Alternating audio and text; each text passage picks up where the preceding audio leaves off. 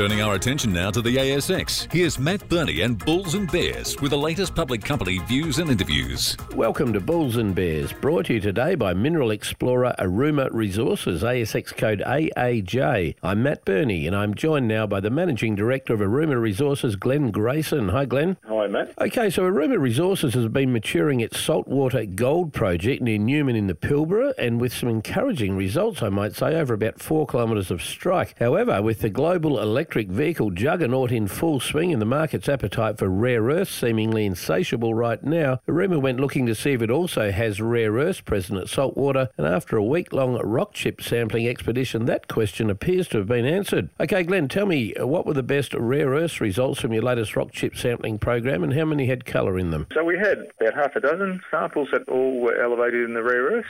Our best results from 2 samples were a touch over 0.1% trio. That certainly shows us we've got the right mineralisation in those rocks. What about the magnet-based rare earths that everybody's looking for electric vehicles, things like neodymium, praseodymium, dysprosium, those sorts of things? Are you seeing much of that? We are. So we've got 25% ratio of the total rare earths, so the neodymium, praseodymium elements, and of all the elements, about 27% the heavies.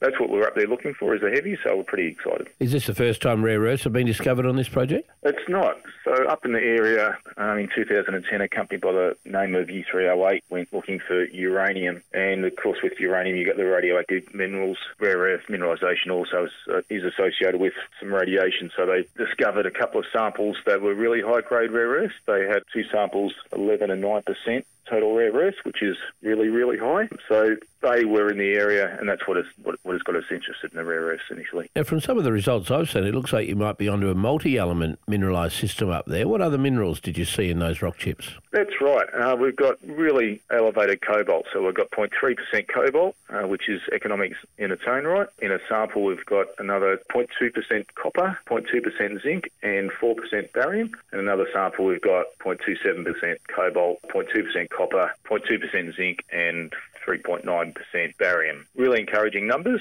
U308 also discovered some samples, some prospects that had up to 3% copper and 1.5% vanadium. And our neighbours in the area, Dreadnought, have got a project or prospect where they've got up to 3% antimony. So it is a really juicy system up there. Glenn Grayson from Aruma Resources, thanks for joining me on Bulls and Bears. And remember, we're only here to give you information, not advice, which you should, of course, seek independently. I'm Matt Burney, and this is Bulls and Bears. For more public company interviews, go to the Money page on the 6PR, 2GB, 3AW and 4BC websites and click the Public Companies tab.